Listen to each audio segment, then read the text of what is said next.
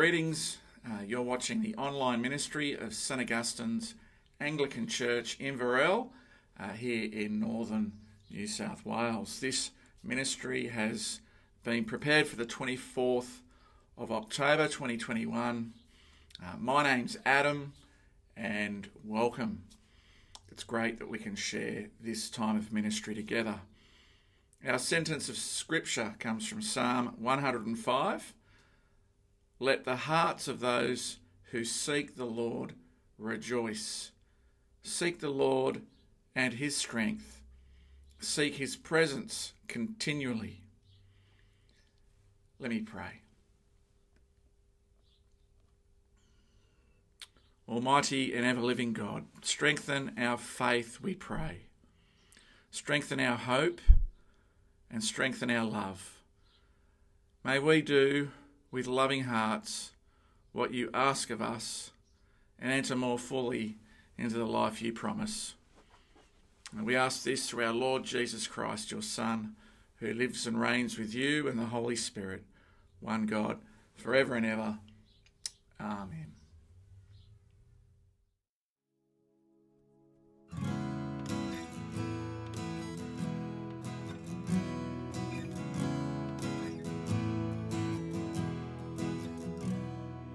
Praise to the Lord, the Almighty, King of creation. Oh, my soul, praise him, for he is your health and salvation. All you who hear, now to his temple draw near. Praise him in glad adoration.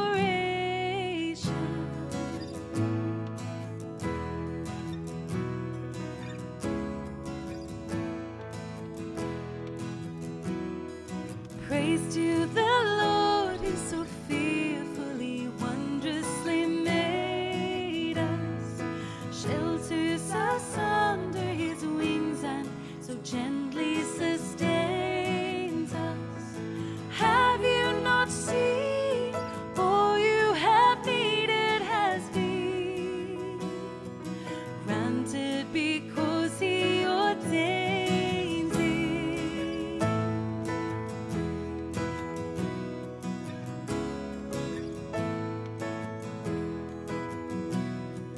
Praise to the Lord, who does prosper your work and defend you. Surely his goodness and mercy will daily attend you. Ponder anew what the Almighty can do, if with his love he befriends you.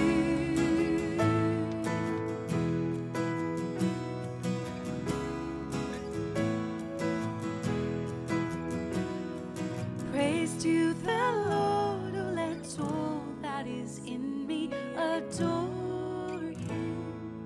All that has life and breath, come now with praises before him. Praise to the Lord, oh let all that is in me adore him. All that has life and breath, come now with praises before him. Let the amen sound from his people again, gladly because we adore him.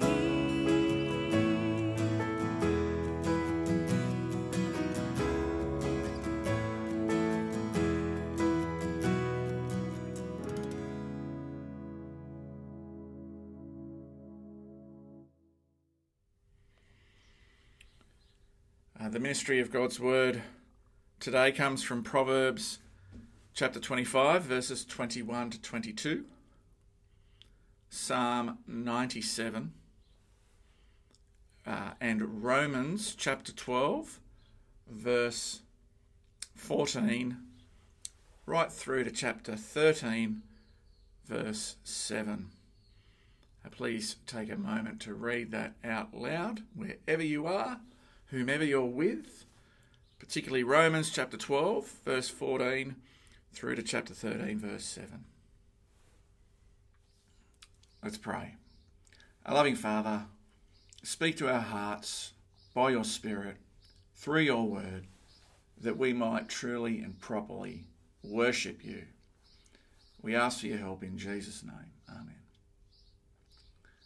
Well, last week we considered how things roll within the body of believers, Christ's church. We might then ask, but what about those outside? How are we supposed to get on with the world? How are we supposed to get on with other institutions, especially think of the government? How are we to get on with those who don't look at the world the same way we do? Maybe those with whom we disagree with. They object to what we believe. How's it supposed to work for us? What to do? Well, verse 14 is instructive. It's very plain. And this section of Romans really is. Verse 14, bless those who persecute you. Bless and do not curse. Now, how do we do that? How do you bless those who persecute us? Maybe verse 15 is the answer. Rejoice with those who rejoice, mourn with those who mourn.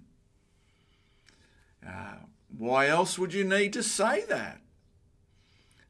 Verse 16, live in harmony with one another. Don't be proud, but be willing to associate with people of low position. And so as we read verse 14 and 15 and a bit of 16, well, was the opposite true? Were believers rejoicing over the demise of their enemies? Is this why they need to be told, no, you rejoice with those who rejoice and mourn with those who are mourning? And then we might react and go, well, when would that ever happen? Because Paul would say, to do such things, to rejoice over the demise of our enemies, that would be arrogant. That would be proud. That would be conceited. That's verse 16. Do not be conceited. Verse 17 sounds like it comes out of Matthew chapter 5 and the Sermon on the Mount. Don't repay evil for evil. Verse 18 gets a run at the Lord's table sometimes, and sadly it is required. If it's possible, as far as it depends on you, live at peace and harmony with everyone. It's an acknowledgement that in our unity sometimes there are difficulties. Now again, is this easy? Is living like this hard when people twist the truth? Or spout a half-truth? Or maybe say something that's just patently false? Is loving your enemy what comes naturally? Or do we need an actual renewed mind, where we need this little bell to ring and go, no, Draycott, remember Romans. Remember you're meant to bless those who persecute you, not curse, verse 14. To actually, no, Draycott, you're not meant to laugh at the demise of someone else. You're not meant to do that. I mean, you've ever heard the sarcastic line, oh, couldn't have happened to a nicer person? Maybe you've heard that. Maybe you've said that. That is the opposite of what is being encouraged here. We are to rejoice when they rejoice. We are to mourn when they mourn. And the encouragement is to do our part. As far as it depends on you, don't be proud, don't be arrogant, don't be conceited. Be very careful to do what is right in the eyes of everybody. I remember Bishop Peter Brain saying, just because people do the wrong thing, the Christian always seeks to do the right thing. And I remember being a young assistant, and that was like a bolt of lightning for me. Sad reflection on me, but true nonetheless. When we get to verses 17 to 21, it continues to make clear that a Christian's personal standard is one of non-retaliation. There is no payback for the believer. In fact, not just no payback, you're actually meant to bless. You're meant to go further than being neutral and doing nothing. The believer is always to seek to do the right thing and seek to do the good thing, even though others do the bad thing. Now, you might be sitting there going, well, what if I'm a soldier or a judge or a policeman? How does that work? Well, you bear the sword of justice, but on a personal level, you're going to be committed to non-retribution, which thereby leaves room for God's wrath. That's verse 19. Vengeance is God's work. It's God's department. And trust me, he does not need any help. 2 Thessalonians chapter 1 verse 6 says that God will pay trouble to those who trouble you. That's not an invitation for being smug, but it is a reminder that vengeance and justice will come from the hand of God. What about verse 20? If your enemy's hungry, give him a feed. If he's thirsty, give him something to drink. In doing this, you'll heap burning coals on his head. What on earth does that mean? Well, I think there are a couple of options. Some commentators think our response of kindness will bring the enemy to realise their behaviour is shameful, and so repentance can happen. That might be true. That would be lovely, wouldn't it? That's not the image that comes to my mind when hot coals are poured on someone's head, though. Some would say, no, that's right. It's the picture of God's judgment. It's a window of what's coming. But then the picture then says, keep doing the right thing, knowing that God's day of reckoning is being accelerated. Now that will give some believers pause, and they might be reluctant. It's a possibility, I've got to say. I do wonder, as I consider this verse, if our kindness is just going to make the enemy mad. It's going to turn them into a hothead. They're already angry, and now they're a real hothead. And let's face it, burning coals were used for cooking.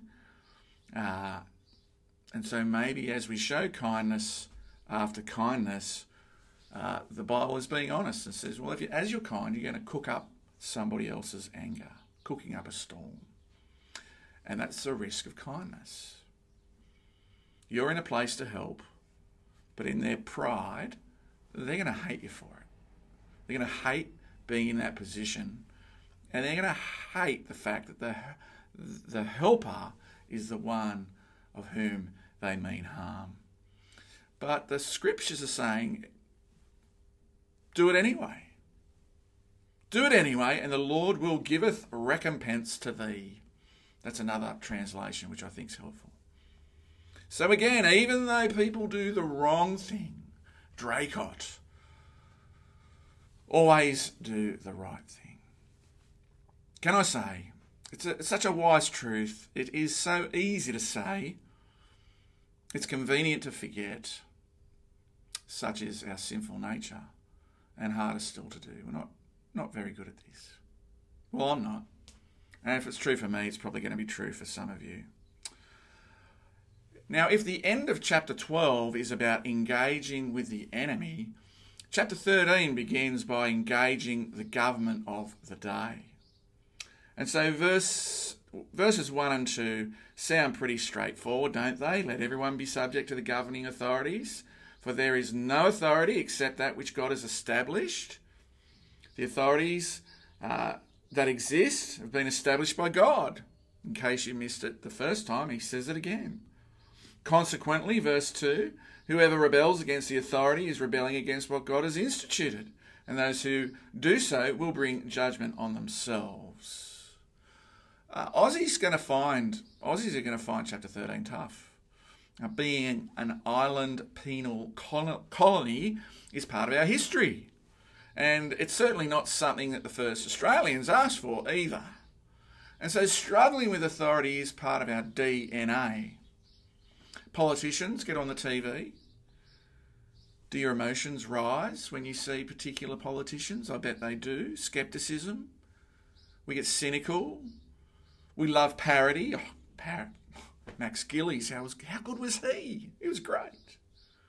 But the trap for us is that we sit in the safety of our lounge rooms, unchallenged, in the armchair. And it's very easy. Armchair experts, I think that's called. True of sport, true of politics. The Apostle Paul, though, had every reason to be more negative than us. The Roman tax system was downright robbery. Believers, Christians, locked up, fed to lions.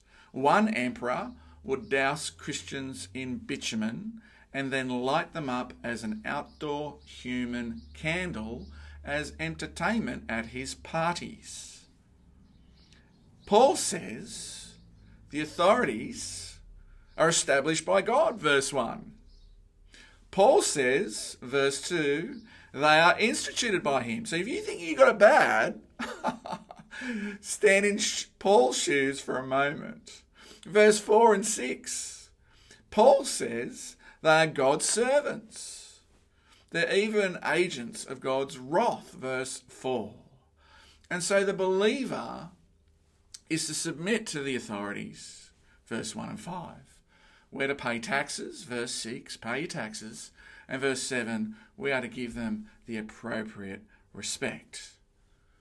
All right, so even when, say, the Queensland Premier gets on the TV, Adam needs to dig deep into Romans 13, that little bell ringing of the renewed mind. It needs to go ding, ding, ding, Dracot.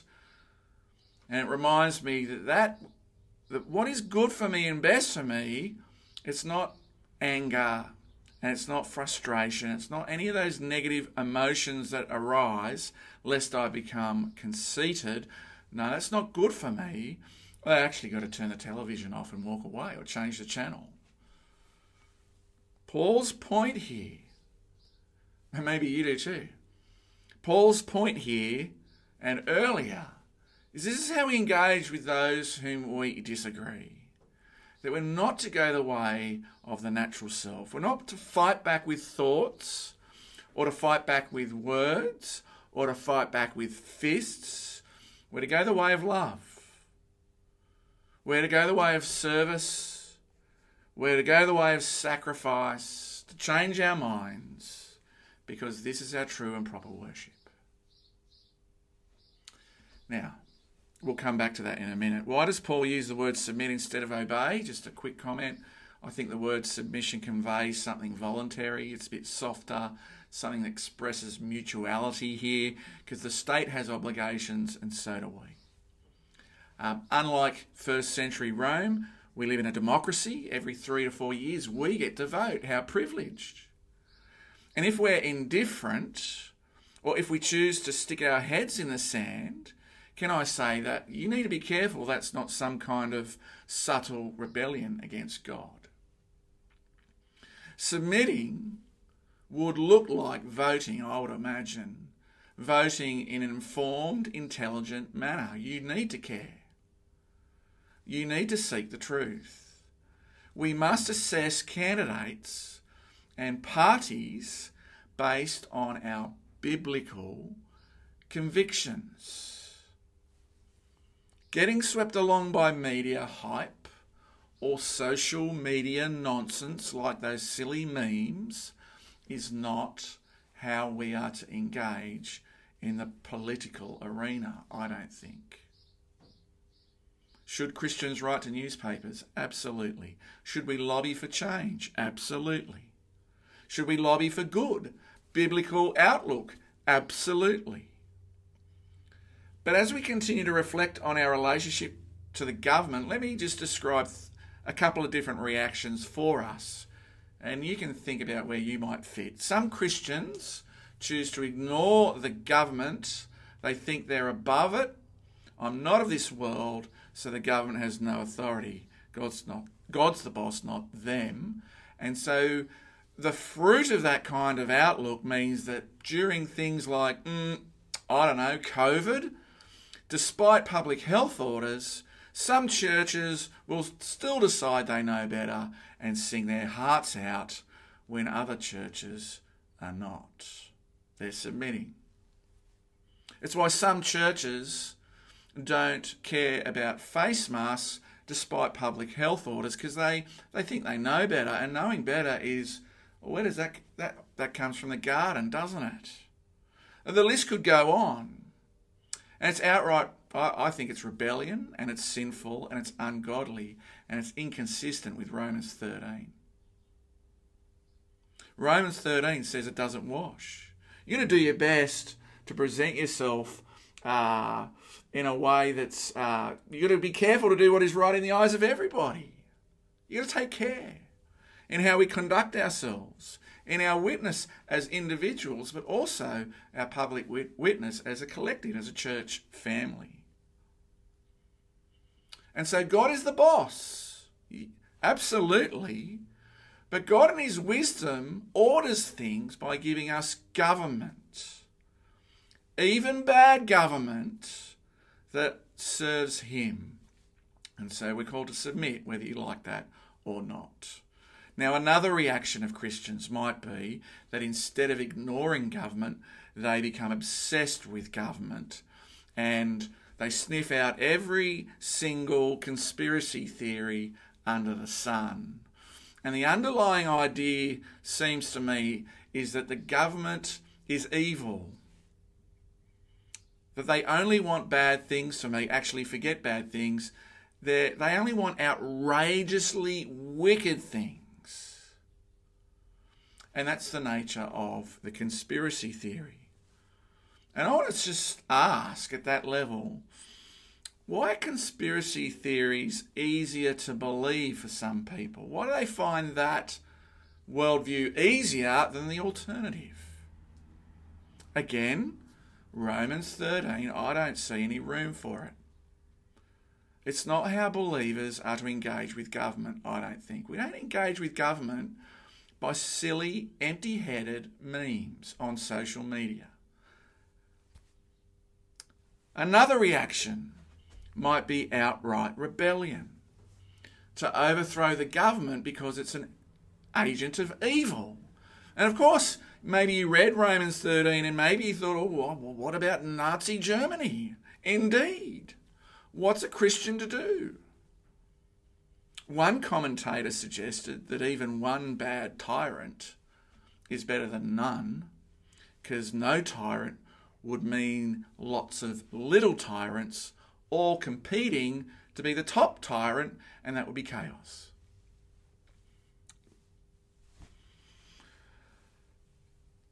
We should think at this point of examples from Scripture where believers disobeyed authorities outrightly. So in Acts chapter 5, verse 29, Peter and John are told by Jewish leaders to stop preaching.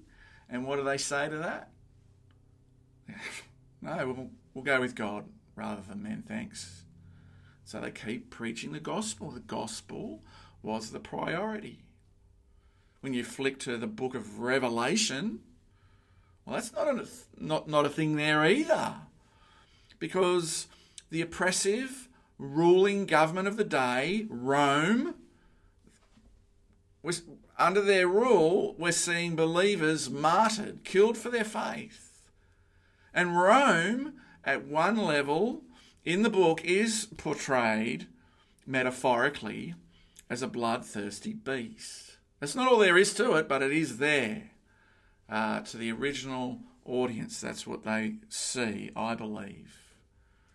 Now, so what does that mean? Well, it means that we need balance, because you can't just rip out Romans 13 now. It's still there. And yes, we go, God trumps all, 100%. Yes, where the demands of government come into direct conflict with God, with the God we serve, yes, God trumps all. The gospel is the priority, absolutely. But remember, it doesn't negate the call to live in harmony. It doesn't negate the call to live at peace with one another. Or the encouragement to not overcome evil with evil, but to overcome evil with good. Or the truth that government, it is still true that government is part of God's good ordering of things, because that's what God is like. Genesis chapter 1. As we think about how the believer engages with government, we must consider what option Jesus took. It gets you thinking. This came up a few times during the week as we shared this passage, Matthew 22. Jesus recognises the state and God have claims on us. What's the story in that chapter? In Matthew 22, Jesus is asked, "Hey Jesus, do we pay tax to Caesar or do we not pay tax to Caesar?" It's a trap. Jesus knows it. He holds the coin. Show it to me. He mucks around with him a little bit, I think. Leaves him a bit on, and then he says, "Well, whose image is on it?" And they all go, "Well, it's Caesar's." And then Jesus says, "Well, give to Caesar what is Caesar's." But then he says, "Give to Caesar what is Caesar's, and what? Give to God what is God's." The coin is marked by Caesar's image. So give it back to him. That's the logic. Return to sender. But what is marked by God's image? If we're to give to God what is God, what's marked with his image? And you know the answer. It's you. Do you bear God's image? Of course you do.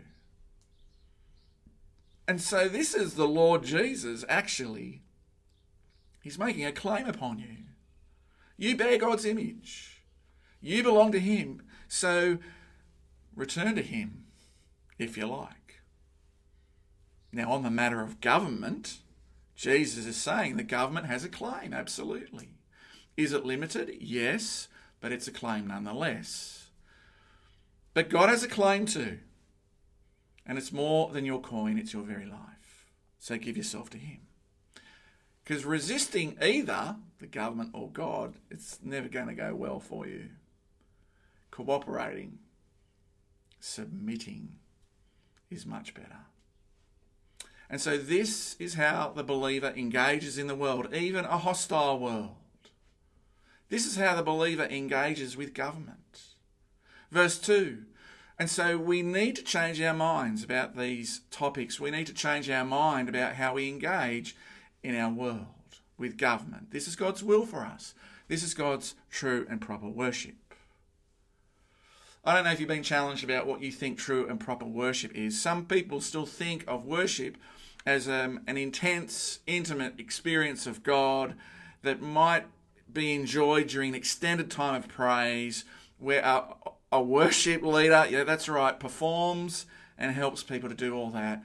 Another form of that is the kind of church service where there are bells and smells. It's all the same, actually. It's all heavily based on experiential stuff. Romans chapter 12, though.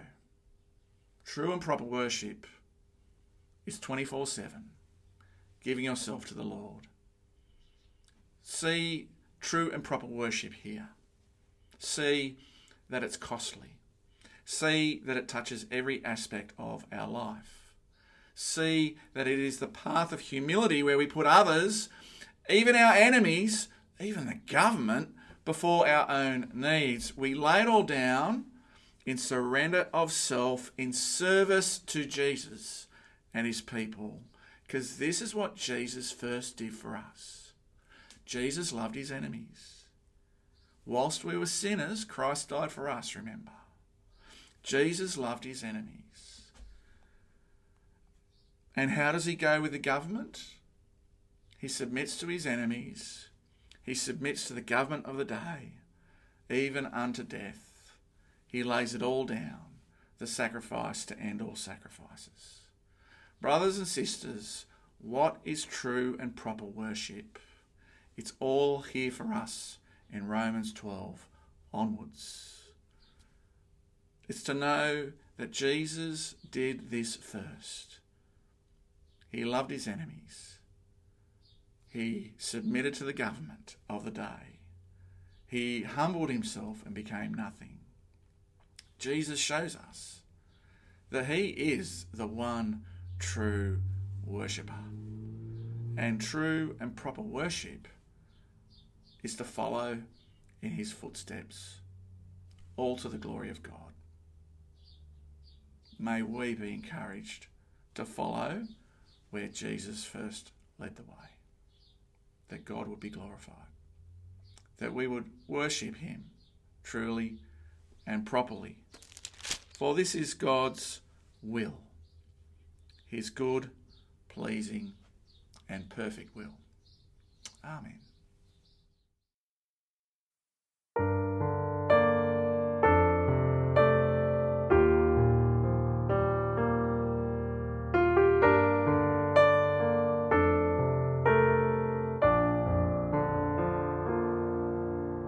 My song is love unknown, my Saviour's love to me, love to the loveless shown that they might lovely be.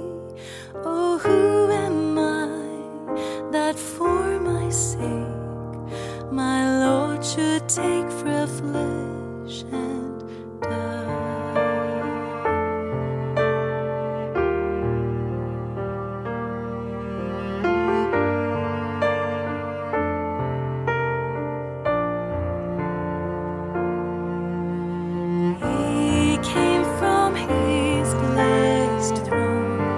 Salvation to bestow, but men made strange and none that longed for Christ would know.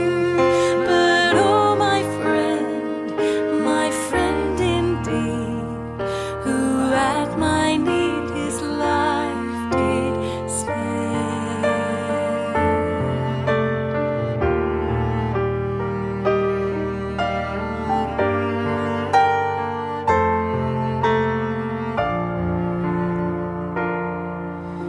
Sometimes they strew his way, and his sweet praises sing, resounding all the day, hosannas to their King.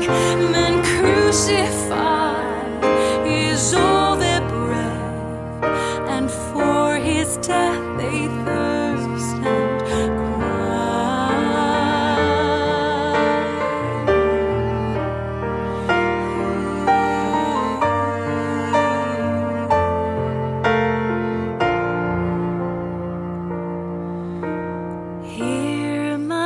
stay and sing no story so divine.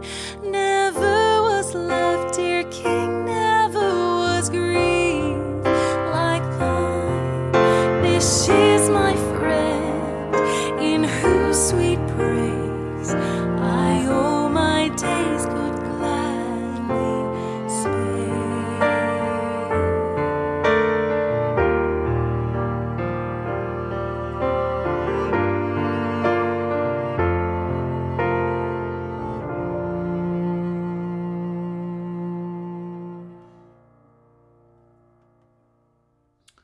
As we draw near to the end of our time together online, I encourage you now to consider sharing in a time of the Lord's Supper. If you have a blue card from St Augustine's, this is just a very simple guide that helps you walk through the Lord's Supper.